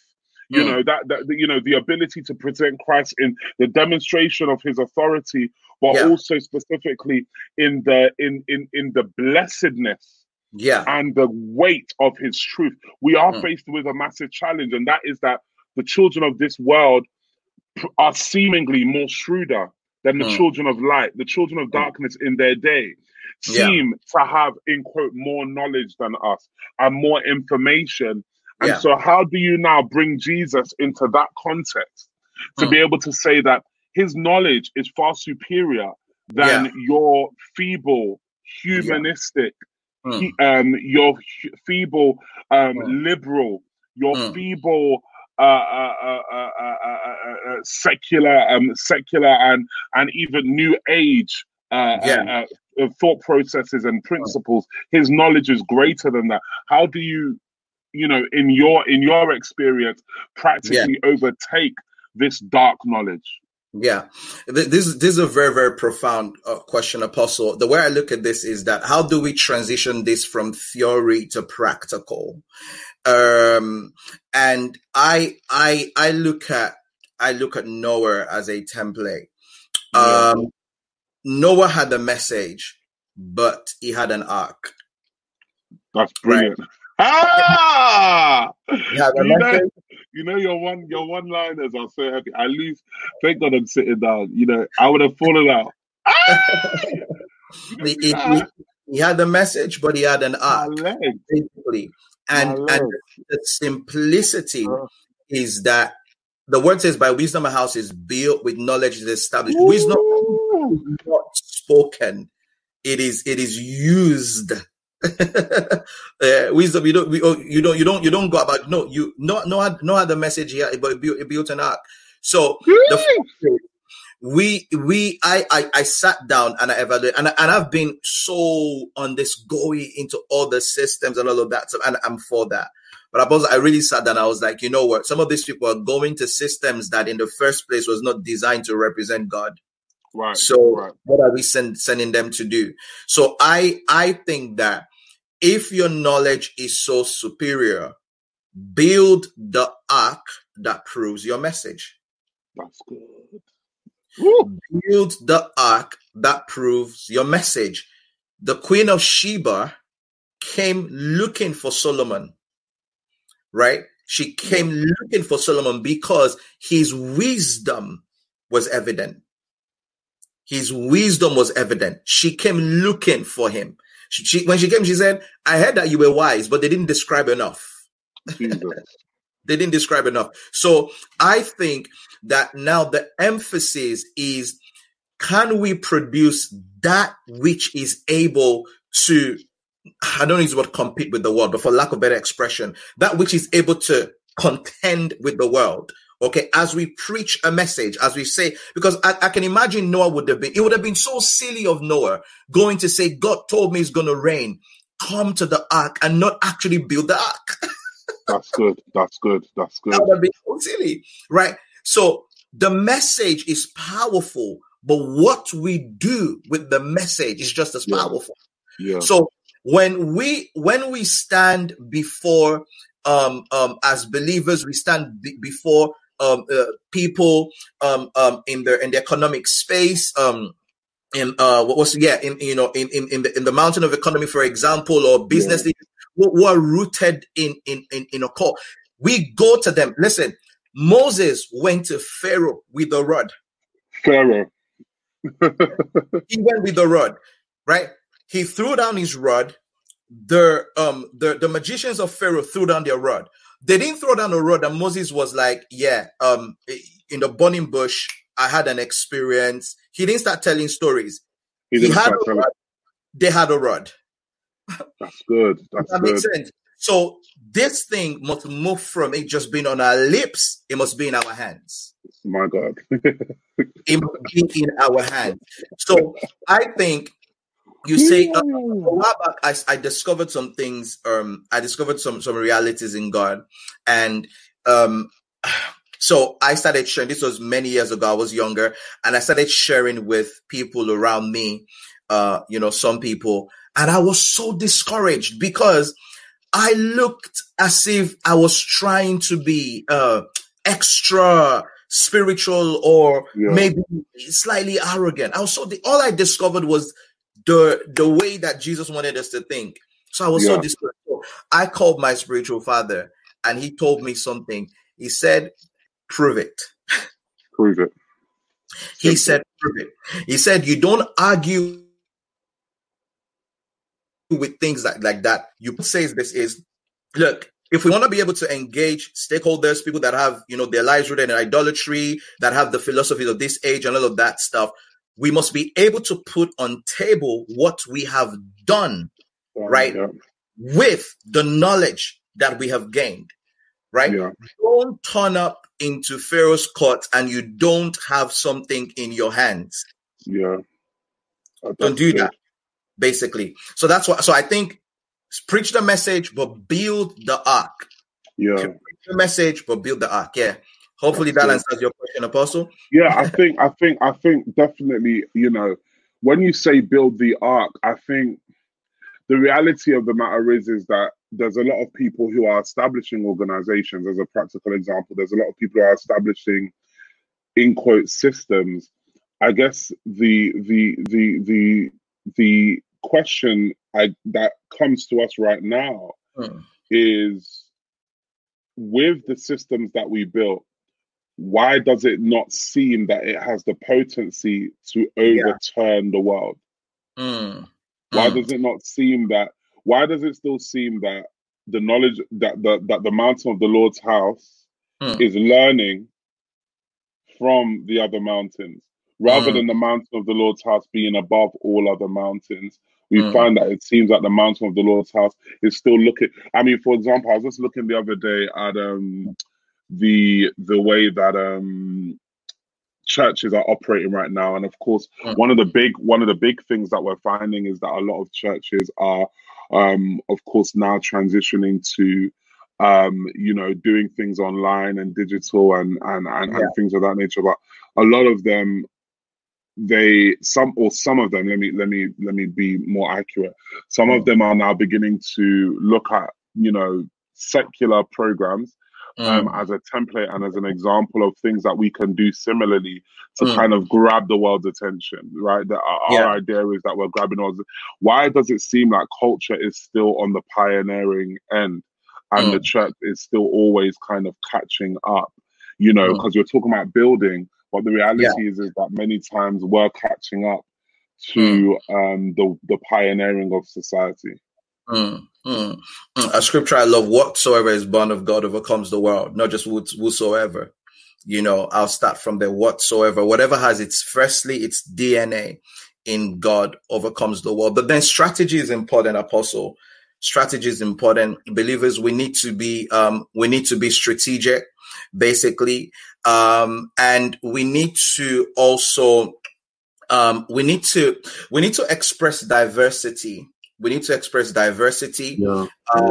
And what I'm finding out more and more, though, is that the idea of the mountain of the Lord's house, governing the other mountains, basically, for me, it is what the evidence of that would be the unity or the synergy in the work that we all do, individually. Okay. The mountain of the Lord's house, controlling other mountains, or should I say, having influence over other mountains, is not something that will be experienced by the individuality of the believer, as opposed to the collective running together of the believer. So what I've found, for example, and I'm going to say this about creatives, whenever I've engaged creatives, I have found that there are a lot of creatives that are trying to influence the world, do a lot of good things, but then I wonder why they just don't collaborate with the next person, because you all have very similar ideas, and one shall chase 1,000 and two shall chase 10,000. So when the arrogance of building something is that you feel that you're exclusive, right? You feel that you are unique. You feel that the world has never seen your kind before and your type before, but it's only a matter of time that you will understand that on the earth, offices are transient. Okay, mantles are transient. Okay, we occupy. There's a system that changes. There's a change of God in the spirit.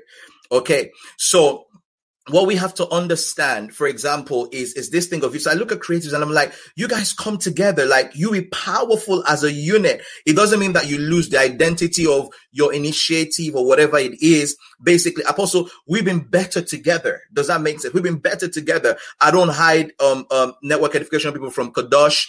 Apostle doesn't hide people from Kadosh from network edification. We're better together. We're stronger together. I learn from Apostle. Does that make sense? There is a synergy too. We all come in the unity of the faith and of the knowledge of the Son of God unto a perfect man, unto a mature man, the measure of the stature of Christfulness. So 3 things I said. The first one is definitely in whatever we build, we need to make sure that the DNA is of God. Whatever is born of God overcomes the world. Strategy is important. And then the collaboration. I cannot stress how much you need to lose self-ambition in this season and really, really, really come into what is it that God is doing globally, right? Yeah. People say that they're global thinkers, but they're just renting a room in their head, basically. Literally, that's what it is. Literally, right? A global thinker is able to interact with other people. Hey, you say that you've got a world-changing idea from God. Bring it out to the open. Let's assess it in the community of mature, intelligent, smart people. Do you see what I'm saying? So I think collaboration is important. Strategy is important. Then I think as well, basically preparation is another thing. Let me speak about preparation, but I'll be very careful. Now, when it comes to preparation, I want to say this almost prophetically. God doesn't have years and years and years to be training you. The time doesn't permit. I'm so sorry. The time doesn't permit for that. Right? God doesn't have years and years and years to. I'm so sorry. It's not like that. We've gone in the calendar of God right now. We've gone past that. Where we are right now is a time of acceleration in understanding, basically. So, we gotta really shift into preparation. Basically, like I said, if you whatever the conviction that you have concerning your call to change the world and to influence systems must be evident. Let's look at your discipline. Can we look at your discipline? Can we look at your discipline? Is it? Please, let me say this about, because, there are a lot of things to talk about, but I would say this about, people who say they're called to ministry. I'm just going to digress a little bit. Also, when I see with people and they say they're called to ministry, I'm like, you're not serious. You're not serious. You don't understand. No man that was entangles himself with the affairs of this world. And you're talking about you have a gift. You're not serious. There's a discipline. There's a consciousness. right? There's a discipline, there's a consciousness about your life. There's a way that you govern your life. But when I see that in ministers who say they're called to ministry, I can identify by the discipline they've embraced. Does that make sense? By the discipline. So, hey, you know what? We can change the world. We can shift things, but we got to do more than we talk. Absolutely. We talk. So I could go on and on, but again, the place of preparation, the place of strategy, research, right? Research, literally know your field, know your sphere of influence, basically learn it. God took Moses into Pharaoh's palace to educate him in the nonsense of Egypt, took him to the wilderness to process it, and then sent him back. Love it. Right? So when you have to understand that when Moses was moving in Pharaoh's courts and all of that stuff, he knew the system inside out.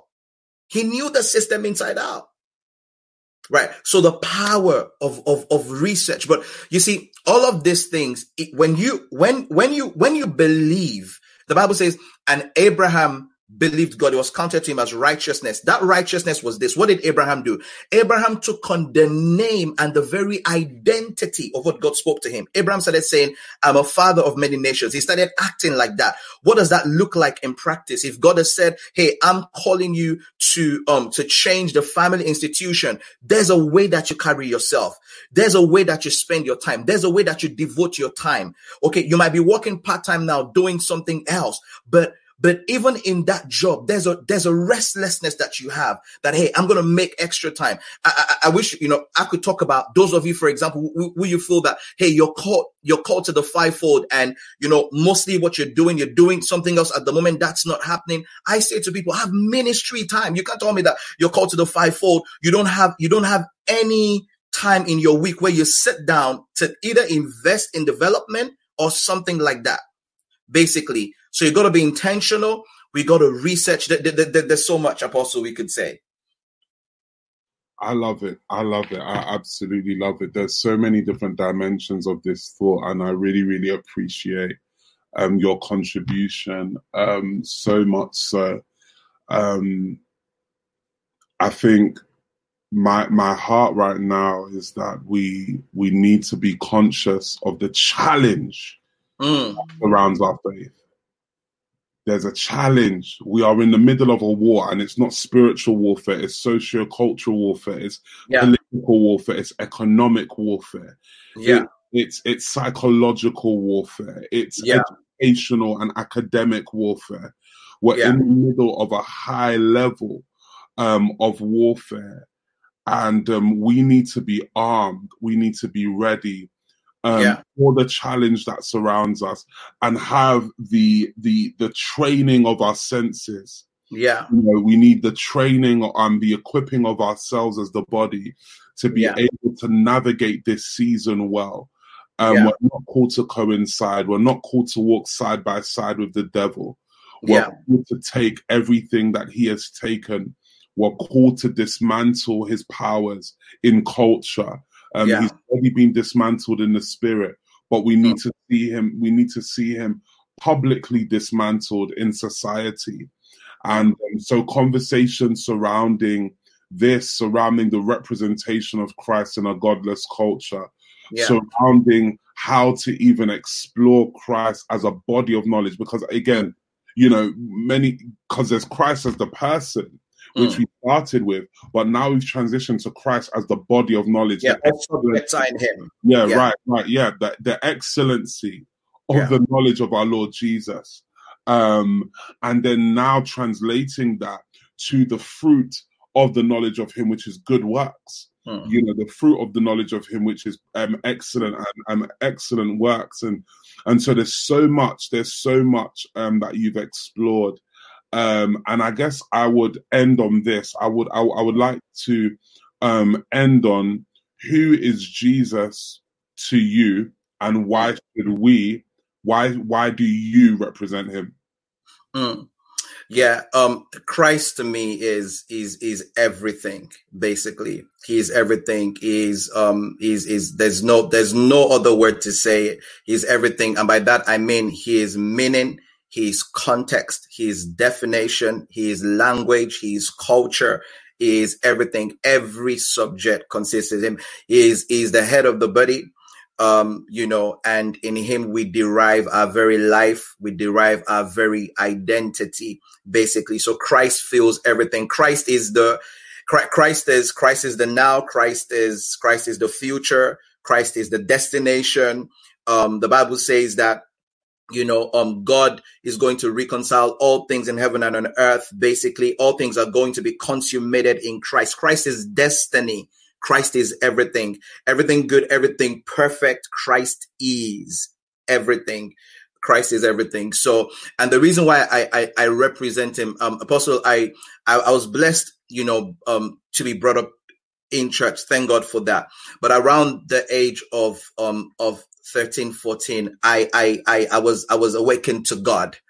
In this journey, I've been amazed about how there's been, in every season, God is able to reveal and transcend the revelation that he shows me about Christ. When I thank God for the years that I started, but when I look back at even more recent years and I look at the progression in the knowledge of Christ and just the relationship between Christ and life, Christ and destiny, Christ is relevant to all things.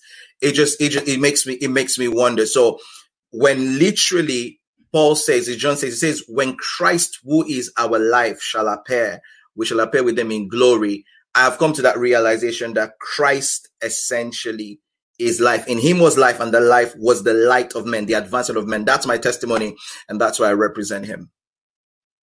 I love it. I love it, and I love you so much. How many people have been blessed today by the amazing contribution of Apostle TJ to this conversation? I am so blessed. I'm so enriched. I love the fact that these conversations are causing Christ to be relevant, our faith to be defended, and the kingdom of God to be advanced.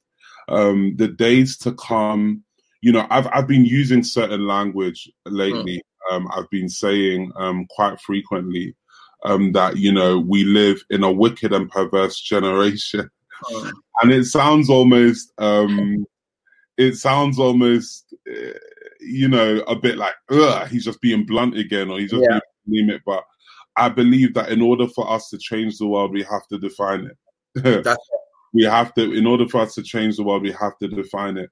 And not only define it, but in defining it, we're able to exalt the beauty of Christ, his kingdom, his way, his mind. That's it. And having these conversations is so necessary because you have a lot of people talking about topics, talking about different themes. You have a lot of people talking about that which is created. But we need to ascribe the honor that is due to his name. Psalms 29. We need to ascribe the honor that is due to his name in the midst of the culture that is removing his name. There are some assignments. There are some assignments that God has, over time and over many years has spoken to me about fulfilling, and whether it be through our church or any other organization I run, or even through myself as an individual. And the reality is that ministry in this day is about to look totally different from what we've been used to. We have been used to coinciding ministry. Now we're coming into conflicting ministry. That's good, sir. We've been used to ministry side by side with the devil, and side by side with the culture, and side by side. We've been used to this interfaith type ministry, and now the reality is that to preach Christ in the face of this kind of culture is going to have to require us to take a bold, unapologetically apologetic stance. And so I really value these conversations. I really value yourself. I value your mind. I value who you are in the kingdom, full of revelation, full of truth. And you're willing to break the powers of the deception that is controlling this age. And I'd just like to encourage each and every one of you, these teachings, these messages, these conversations are to equip you. This is what this series of training is to really equip you as a believer, as a soldier in the army of the Lord, as one who is part of the household of faith, the church, which is the household, of faith, the church, which is the pillar and the grounds of truth. As one who is part of this amazing body of people, we have a responsibility, and God has not left us unequipped. God has not left us without his Holy Spirit. He has not left us without his truth. He has not left us without patterns and templates that have gone before us to be examples for our faith. And so I really, really appreciate you, Apostle TJ. I appreciate your voice. And I'm so excited about how God is amplifying his voice to be louder than the culture. Just the other day, I went on a live stream. Just last week, I went on a live stream with a number of contemporary influencers, some of which, of course, are Christian. And I began to literally lift up my voice and stand on behalf of the gospel in the midst of a conversation that, of course, had been dominantly surrounding socio-political and economic issues. And I stood on behalf of the gospel, and over 700 plus people, and even the day after, thousands of people into that conversation.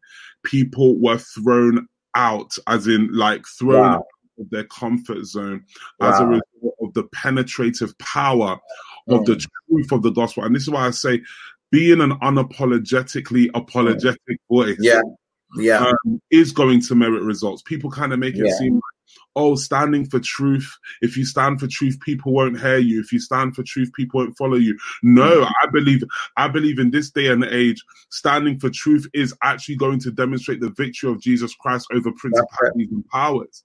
And truth, God and us is the majority. I mean, we see ourselves as this kind of remnant, but by fact, the remnant are the majority. And it's time to stand up as the majority, as those who have the whole backing of heaven, as those the whole backing of the great men of old and the great men and women of old, the great cloud of witnesses. As it's important for us to stand, to stand aggressively in the midst of this culture and stand for God and represent his truth. And so I really, really appreciate you. Do you have any final words before we pray and close? Yes, I want to say this, that we want to be Christocentric. We want to be Christologic in the way that we do what we do. The summary of our conversation today is, we cannot jump to how without defining who. What will be answered by who as well. I'm going to leave you with the story I told at the beginning, that in a war, some people were attacked and they turned to the general to say, what must we do? And the general said, this is the wrong question you're asking me. The question is, who are we?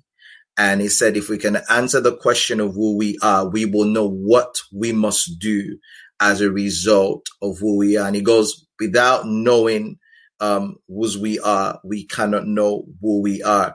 So the whole thing of discovering identity in God literally just accelerates you and allows you to have stability, even in the midst of confrontation. We're talking about going into systems, building systems, all of these things.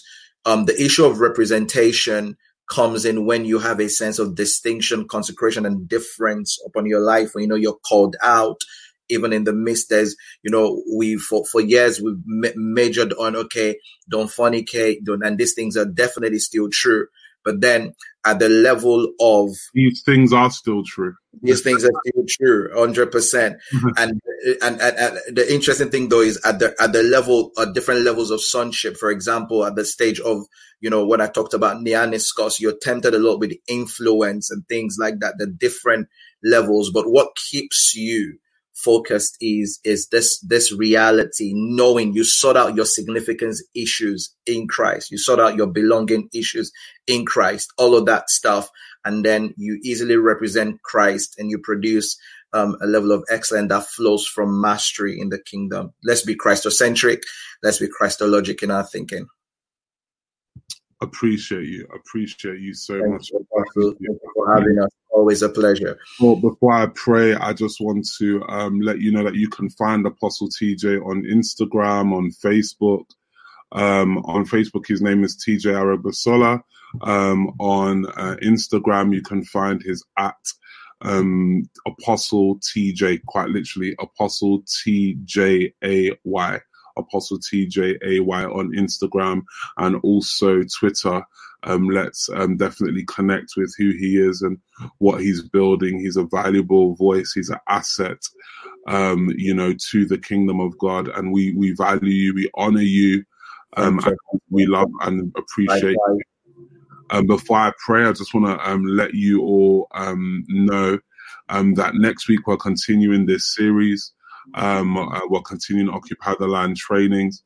Next week, I'm going to go into Jesus above other gods. So Jesus above other gods. And it's going to be a training that I'm going to offer to essentially highlight Christ in the midst and Christ even superior to the gods of culture.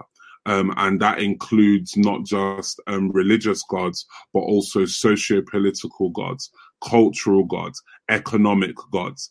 And so I'm probably going to have to do that in a two-part. To be honest, it's a lot of information to cover, but I'm going to do it as an introduction, really, to the conversation, so that we're able to know, because again, we're dealing with occupying the land, but the land that we're seeking to occupy is full of other gods. It's full of different words and different cultures and practices, and we just simply have to be ready, and we have to be positioned, and we have to be equipped. And so, that's what I'm going to be doing as of next week. And so I value you so much, Apostle TJ. Thank you so much, Apostle, for having me. I'm just going to quickly pray so that we can conclude. Our Lord and our God, we just bless you this evening. We thank you for the opportunity to fellowship together in the light of your word. For your word declares that you are light and there is no darkness in you, and that you are the Father of lights and there is no shadow of turning. And so, Father, we just honor you right now for your consistency. We honor you for the sobriety that comes through the truth of your word. And we're asking now that by your Spirit that these words will bear everlasting fruit on the inside of each and every one of us, even for those who are going to watch the replay. I'm asking for your words to bear tangible, eternal fruit on the inside of them. Oh God, fruit that cannot be removed, fruit that cannot be spoiled by the foxes of this earth, by the foxes of culture, by the birds of the air, the foxes of the land. I thank you, Father, for the power of your word. Oh God, that severs between soul and spirit, that divides between soul and spirit, that breaks between joint and marrow, that causes, God, all men to come under the discerning eye of your truth. And we just ask now, Father, that these words will bear fruit on the inside of us, even as we pursue the excellency of the knowledge of Jesus Christ, as we pursue the person over the place that is heaven, as we pursue the man of heaven over the place that is heaven, as we pursue, God, your agenda, as we partner with you, as we yield ourselves to you. I thank you, Father, and I thank you, God, that even as your word has gone forth today, that struggles, that this struggle and survival mentality is being broken off of many, and that many are arising with the understanding that the sword of the Spirit is their sword, and that the shield of faith is their shield, and that the helmet of salvation is their helmet. helmet, and that around their loins, that you have girded them around their loins with the belt of truth. I thank you, Father, that now your spirit, and even with the breastplate of righteousness, that you preserve and you guard even their inner man. I thank you, Father, now for what you've released and for what you're doing and for what you've given birth to, God, even in this period of time. I thank you, Lord God, for what that even in the midst of quarantine and even in the midst of a global pandemic, your church is arising. For your word declares that that darkness shall cover the earth and gross darkness the people, but the knowledge of the glory of the Lord shall rise even upon you. And so we thank you, Father, for what you're doing, and we bless you in Jesus' name. Amen and amen and amen. Amen. Thank you so much, Apostle T. Thank you, Apostle. Thank you for having us. Thank you all for joining us, and we'll be back again. If you have no church to fellowship with on Sunday, there is, of course, Gov Church. Yes, live.gov.com, live.gov.com. There is Gov Church, which is the London City Church of Network Edification, Apostle TJ's amazing work. And then there is also Kadosh, and there is also the Congress Live with Kadosh Kingdom Embassy of London at 10:30 a.m. on Kadosh Kingdom TV and or QKE London on Facebook. So Kadosh Kingdom TV on YouTube and QKE London on Facebook at 10:30 a.m. We are in the Represent series, or Represent Apostolic Focus, and therefore this is our focus for the month of May and June, and so these conversations are really, really essential to it. So we thank you so much for being a part, Apostle TJ, and I'm excited about what the future holds. God bless. Thank you, Apostle. I appreciate you as always. Thank you all for joining us. God bless you, and we will see you soon.